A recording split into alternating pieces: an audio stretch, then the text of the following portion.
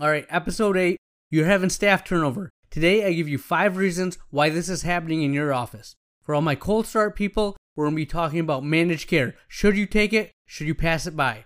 We'll talk about myopia management, and then we have my closing thought of the day. Ultimate OD Podcast, here we go.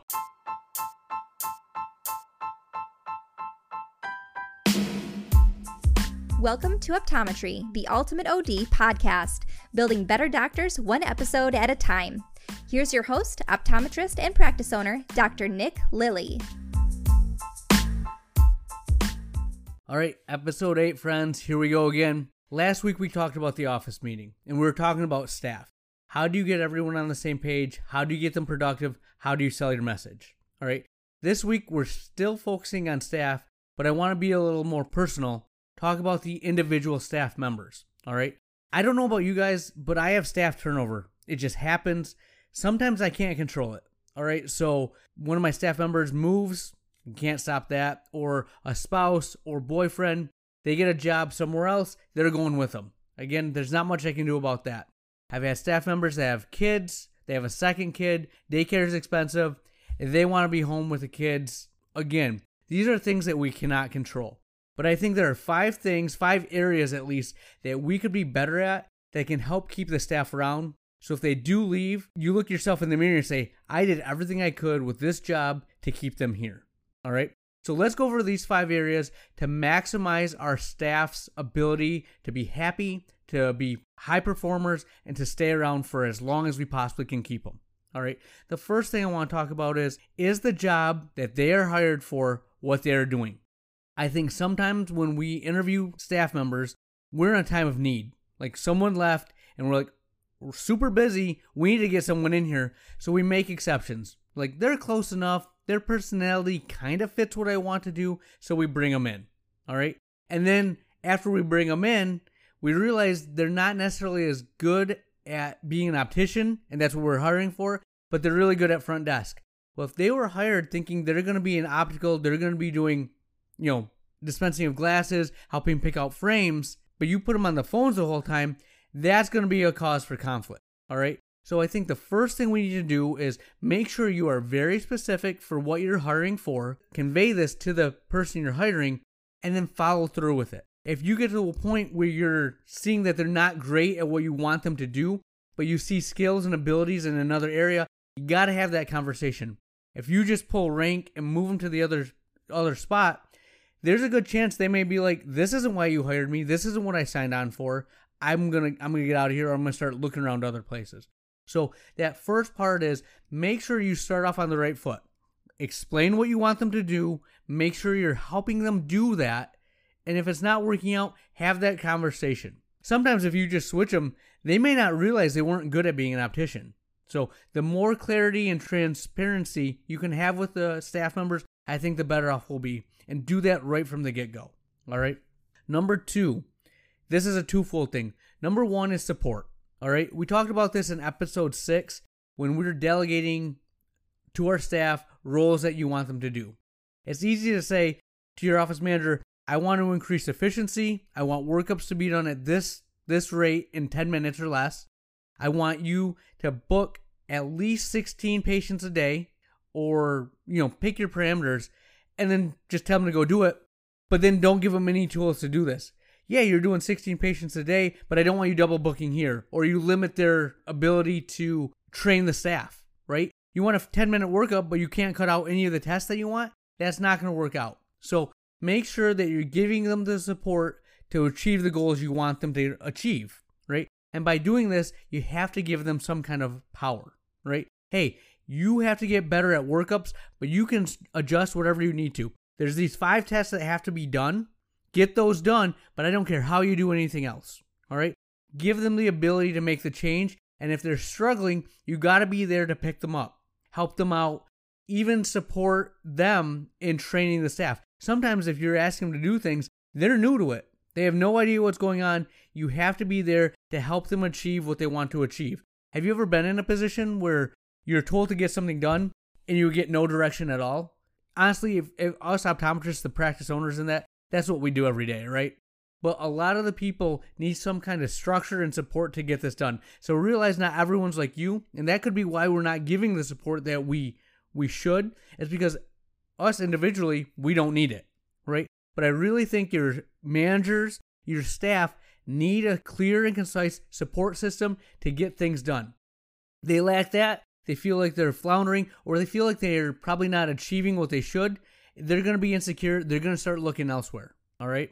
Now, on top of that is you have to give appreciation. I thought a casual at the end of the day, hey, great job. Good job today. You're doing awesome. Keep it going. Right. And then throughout the day, hey, good job in optical, but make sure you remember to talk about the Pair 50. Or make sure you talk about the non-glare coating with every patient. I found that those little reminders come across as really negative, or they're getting criticized. Or every time they came out of an optical or off a phone call, even though I thought I was just giving them little bits of advice, trying to help them be better at their job, they start as very critical and like I was coming down on them. So I wasn't giving them enough praise, and they really wears on my staff. So I'm very conscious now that if there's any of those little tidbits that I want to get them better at, I do it as a whole at the office meeting. If there's an individual thing, I'll go through my office manager. I find that me personally, they just take, the doctor's talking to me about this, they take it very seriously.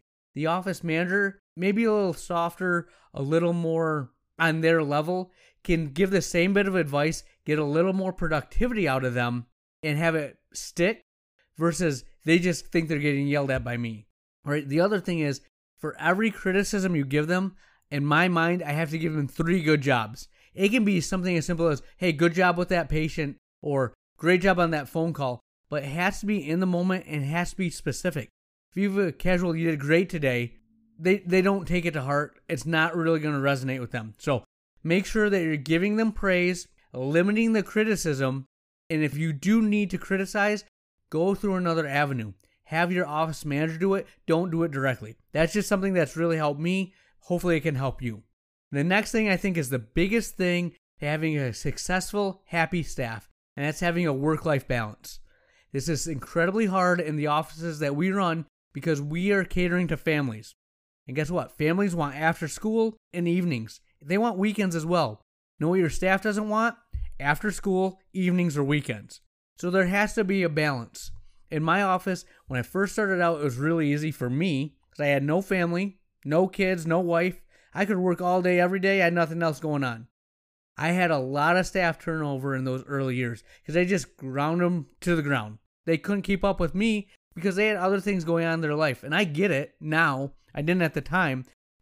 No one just wants to work. But what I've done is, instead of working every Saturday, initially I went to 1 Saturday a month, which was better. People appreciated that. But then I did a kind of a test run, and I added a couple 7 o'clock appointments, or 7 o'clock nights, right? In those nights, because I did that every month, every day, I could see more patients, get more happy patients, happy staff by doing that one night a week and having no Saturdays. So you can do this in your normal schedule, and your staff will be happier for it, because believe me, protect the weekends. We work 7 o'clock on Mondays, Tuesday, Wednesday, and Thursday till 6. I let them get out at noon on Fridays. This works in my office, but find a way to get as much evening time as you can. Give them a 3-day weekend or a longer weekend, and they'll grind for you through the week. It kind of gets a little tiring, but I'll tell you what, Fridays, they're good. They come in Monday, they're recharged. So find a way to have a good work-life balance for your staff. You have to be in business. You have to cater to the patients. But if you're grinding your staff, it's not going to work out. Find a way to make it work. Your office manager is the best one to talk to because they don't want to work all day, every day either. So they're coming from a perspective of the staff member versus your perspective of keeping the business afloat, being really successful. Get that other perspective to be better for it. All right. The next thing, I don't think this is as big of a deal as all the other ones, but salary matters. Wage matters. You have to pay them enough to be functional.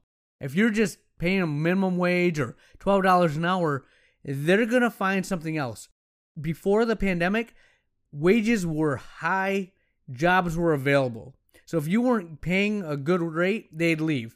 Now, it's maybe a little harder to find a job, harder to find staff and employees because people are going where they're at, and they're just going to grind through until we have more certainty, right? But at a certain point, they're going to start looking for, can I make a little bit more, or can I get some benefits, not just salary per se, but paid time off, paid holidays, vacation time. Those things matter, all right? I will tell you this, though. I had a lot of staff members that have said to me, hey, I'm putting my 2 weeks. I got to go somewhere else. And I've offered them more money. They've stayed on for about 2 to 3 weeks, and then they end up leaving anyways. It's never really a money thing. It always comes down to, you know what, I'll make a little less, but I get out at 5. That's better for my family. That's better for my kids, my spouse. Work life matters. They will sacrifice some salary if you give them a better work environment. So consider that when you're doing your finances. Like, you don't have to see as many patients if your overhead's a little bit lower, and that may mean not having as many evenings.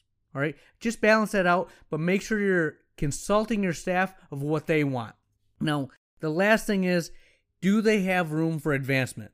I'm a small office. I have 4 full-time staff members and an office manager, right? There's only so many people that can manage. There's only so many people that can do ordering and billing, right? But training them, all right? Everyone can get more training. ABO, there's contact lens training. I like to bring my office manager to Vision Expo West. I'm considering in the next 2 to 3 years getting a certain benchmark where if we do this much in a quarter, we're going to bring everyone to Vision Expo West. That'll go way further than any amount of bonus you can give, because they feel like they're being trained for more. They're getting invested in. They're learning something. No one wants to just go and answer phones all day, right? But if you're teaching them how to be more efficient, have a better staff in general, like they're part of a team, part of a unit, that'll build cohesiveness. That'll give them more pride in what they're doing. It'll be great for them to see other things in the industry too. So they see their little bubble, right? When you bring them to Vision Expo West, they see that there's a million frames. There's all kinds of equipment, all kinds of things that other offices are doing. It gives them something to aspire to. You can kind of show them the light at the end of the tunnel. We're working to this, guys. This is the office we want to be. You do that, they're pumped up. They're going to work a little harder, and they're going to want to stick around to see the pot of gold at the end of the rainbow. So those are 5 things I think we can do to make our staff's lives better, to keep them around, and make us a better office overall. So try them out. Let me know what you think. Here we go. All right, all my future practice owners or practice owners that are just getting started, this is a new segment that we instituted about 2 weeks ago. This is called The Cold Start. This week, we're going to be talking about managed care. One of the questions that I asked a ton was, should I take this insurance or should I not? I'd ask my reps, I'd ask other doctors, and there's a lot of advice that you get that I think is wrong. So I'm going to tell you what I think works for me, and you should probably take with a grain of salt, but these are the facts from my perspective. I think every single plan gets a patient in your chair, all right? So I don't care if it's Davis, if it's Spectera, if it's iMed. You can have your views and beliefs on iMed and Luxottica, right? You can have your views and beliefs on Davis and the quality of product that they provide. It's gotten better. You can have your views on Spectera, but guess what, friends? When you start off, you have nobody in the chair, right? Would you rather have someone in the chair and make some kind of money, or have nobody in the chair and do nothing? That's a simple question, and the doctors I talk to, don't consider this. They're still high up in thinking that, oh, I'm better than that, or they don't give me what my services are worth. Well, guess what? Managed care is not going anywhere. People choose their doctors based on the plans that you take. You think there's loyalty? There's not. The moment you don't take their insurance, I don't care how good you are, they're going where their insurance plan says they can go. So consider that. The other thing is, some of these crappy insurances, Davis, some Medicaid even, right? They're not always going to have them, all right? News alert, people change jobs. People's life situation changes. If you always take their insurance, they're always going to see you. That's something that seems to pass everyone by is, you get someone in the chair, you're building a relationship, they like you, they want to see you. Build the relationship. Don't worry about the dollars and cents initially. Now, if you're so busy that you're turning away patients that are more profitable because you're taking a crappy insurance, I get it. But you're not there when you start off cold. Am I taking crazy pills? Am I the worst cold start ever? I had nobody in my chair. So any person that came in, if they gave me any kind of income, any kind of money, $1 is better than none. Unless I was taught wrong in school, this should not be rocket science. But everyone I talk to has this high opinion of themselves and looks down on managed care. But guess what? You have to take it to start. So don't have pride. Learn these insurances. Once you get further on down the road, guess what? You can cut it. You can say, no, I'm not taking this. That'll be a great day in your life. I'm 9 years in. Look at that. I'm 9 years in, and I am not even to the point of cutting an insurance. There's some insurances I kind of frown upon, like, oh man, here they go. But guess what? Even if they have a crappy insurance, they want a second pair. They have a friend that they tell that you're an awesome eye doctor, and they come in, and guess what? They don't have that insurance. So make sure you're doing the most to get people in your chair. This is the best way to market, the best way to grow. The person in your chair is a person that's going to tell 2 or 3 people that you're amazing or you suck, right? But the person that's not there can't hype you up at all. So get the patients in, take every plan that you can see, and when you get 10 years down the road, then you can be picky. You can say, I don't take this one, I don't take that one. We'll talk later about how to get the most out of managed care, but right now, I'll leave you with this. If you are not booking out 2 weeks in advance, you cannot say, I cannot take this plan. That's it. That's my opinion. Take it for what it's worth, but that's how you grow your office, having patients in your chair. All right, we hit that time, my friends. We're talking myopia management. I love it. I have good tidbits for you to take from this, so listen up. There was a great webinar put on by Art Optical last Tuesday, the 25th.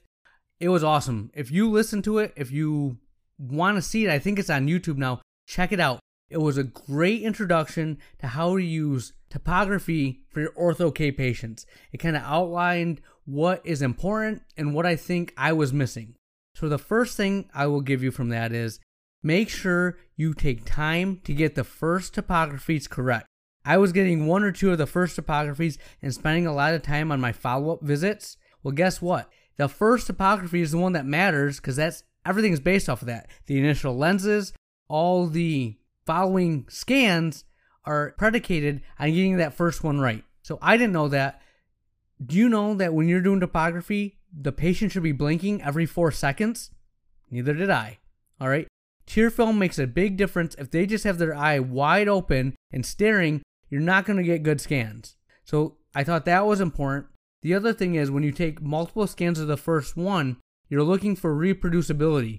Again, I went back and looked at some of my early Ortho-K myopia management patients, and guess what? When I looked from scan 1 to scan 2 to scan 3, huge amount of variability. I wasn't having them blink, and I didn't know this was so important. So check that out. I thought it was very important. Very good information. The other thing is, if a patient has moderate astigmatism, and you're wondering if Ortho-K is going to work, they suggested putting a spherical contact lens on the patient and letting them let you know how their vision is. I thought that was brilliant because if they're going to do that, you'll know if you need to look at a toric design, if you can even pursue Ortho-K with them, or if they're not that picky with uncorrected SIL, and they can be a patient that you might not have considered. So those were a little bit of nuggets that I took away from that webinar. Check it out. Art Optical put it on. I was on their YouTube channel. Good information. The next thing is, I guess I'll get to the nuts and bolts of my actual patients. So I had a patient come in. We started off with Ortho-K. Remember I did the dispense? Come Monday night, they were just done. They said, we're not doing Ortho-K. It's not for us. She can't get in. She has too much anxiety. And I said, that's fine. Remember what our goal here is. Our goal is to give her the best vision possible, maximize her potential, and also to stop the lengthening of her eye. Ortho-K is merely one way of doing that. We have other options in our tool belt. So the point of that is you're going to have patients, if you think myopia management is Ortho-K, you're going to fail because not everyone will do it. They'll want their money back if they can't do it, and you're done. I had a patient that didn't like Ortho-K. I reminded them of our goals, and I told them about the other options. I charge a global fee. So I don't care if you're doing drops, if you're doing soft contact lenses, if you're doing Ortho-K, you're paying the same no matter what. The beauty of that is when they come in, they have these problems, that's fine. Let's move to the next option. Now, if I would have had a tiered system, the problem with that is, one, say they're in the higher tier, you're giving them money back. Two, if they're in a lower tier and they want to go to another option, are you going to get more out of them if they've already failed? They've had a bad experience. Maybe this isn't what they thought it was, right? So have a global fee. Make sure you're on the same page of what your goals are. You get that out there and you're going to be more successful. I have a second patient that came in, and again, we're doing atropine. They didn't sleep enough for Ortho-K, and they weren't confident that they could take care of the soft contact lenses. 12-year-old patient, the mom knows her daughter. Put it that way, right? But guess what? We're in the program, and I have the option, they have the option, down the road, 6 months, 9 months, a year, you guys want to try this, it's all part of the program. And they're down with that. I also am going to be a little more aggressive with the people not doing Ortho-K to check their refraction. My goal is to give them 20/20 vision throughout the year. This was kind of an epiphany I had is, think about the patient that's a -1. They go throughout the year, they come back, they're a -2. For some point in that year, they were undercorrected by 1 diopter. Was that 3 months in? 6 months in? This affects learning. Parents don't want their kids not to be able to see. If you're going to tell your parents one thing, it's if they can't see, they can't learn. This is why we have you come in so often. The moment there's a change of a half diopter or more, we're switching those lenses. Make your global fee worth it. Take care of your patients. Give them vision. I'm pumped up about this. I think it's starting to work. I'm getting some traction. At this point, I've had 4 consults, 3 or 4 consults. I'm hitting like 75%, 67% right now. I'm doing really good. The person that didn't go through with it, it was a financial thing. They have 4 kids that might need it. They just can't do this right now, and I'm in the middle of a pandemic. Imagine what's going to happen when we lay this foundation and times are good. So get the work in now. You'll be better 10 years down the road, 5 years down the road. All right? So that's my real world experience. I want to share something with you too. I told you, you have to set goals. You have to have dreams. Today, I met with my lawyer, and I went over my goals for my current office and what I want to do with myopia management and further down the road with like this podcasting and stuff. It was awesome. It's really good to let people know your dreams. Let them know what you want to do because 1, it holds you accountable, and 2, there's so much information they can give you. Don't fight this battle alone. Send me an email. Send someone else an email. Talk to people that are where you want to be. People that are successful, you think they don't want to help you?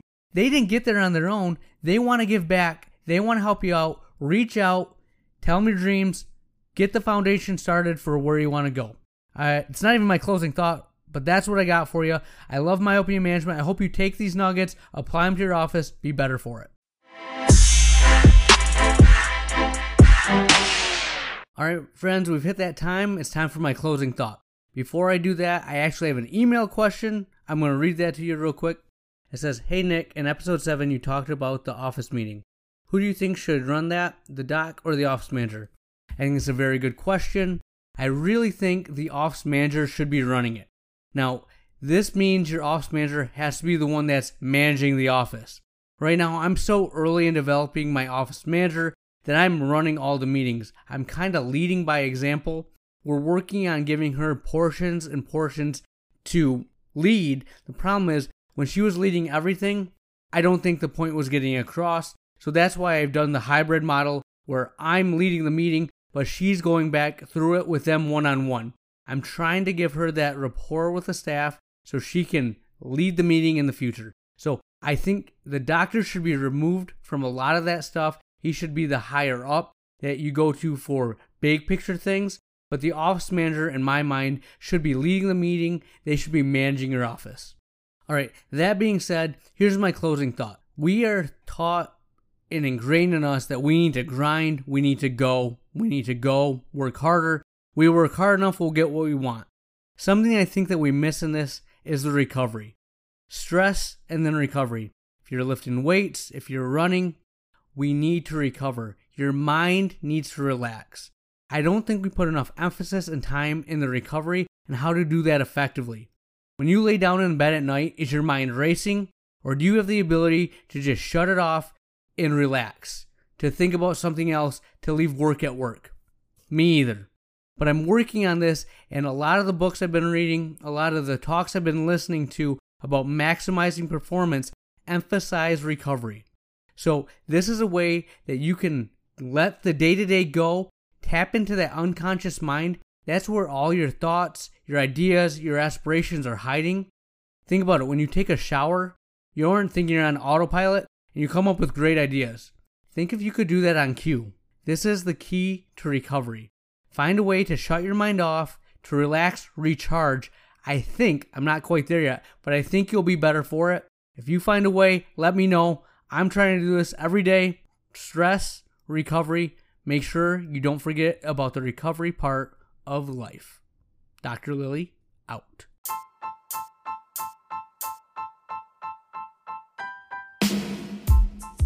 We want to thank you for listening to today's episode and hope that you found a pearl to apply to your practice. We believe as a community there is much wisdom to be shared, so if you have questions, suggestions, or requests, we want to know. Feel free to reach out to us via social media and leave a comment, or email us at theultimateodpodcast@gmail.com so we can make this podcast even better for you. Be sure to subscribe, rate, and review, and we'll catch you again next week.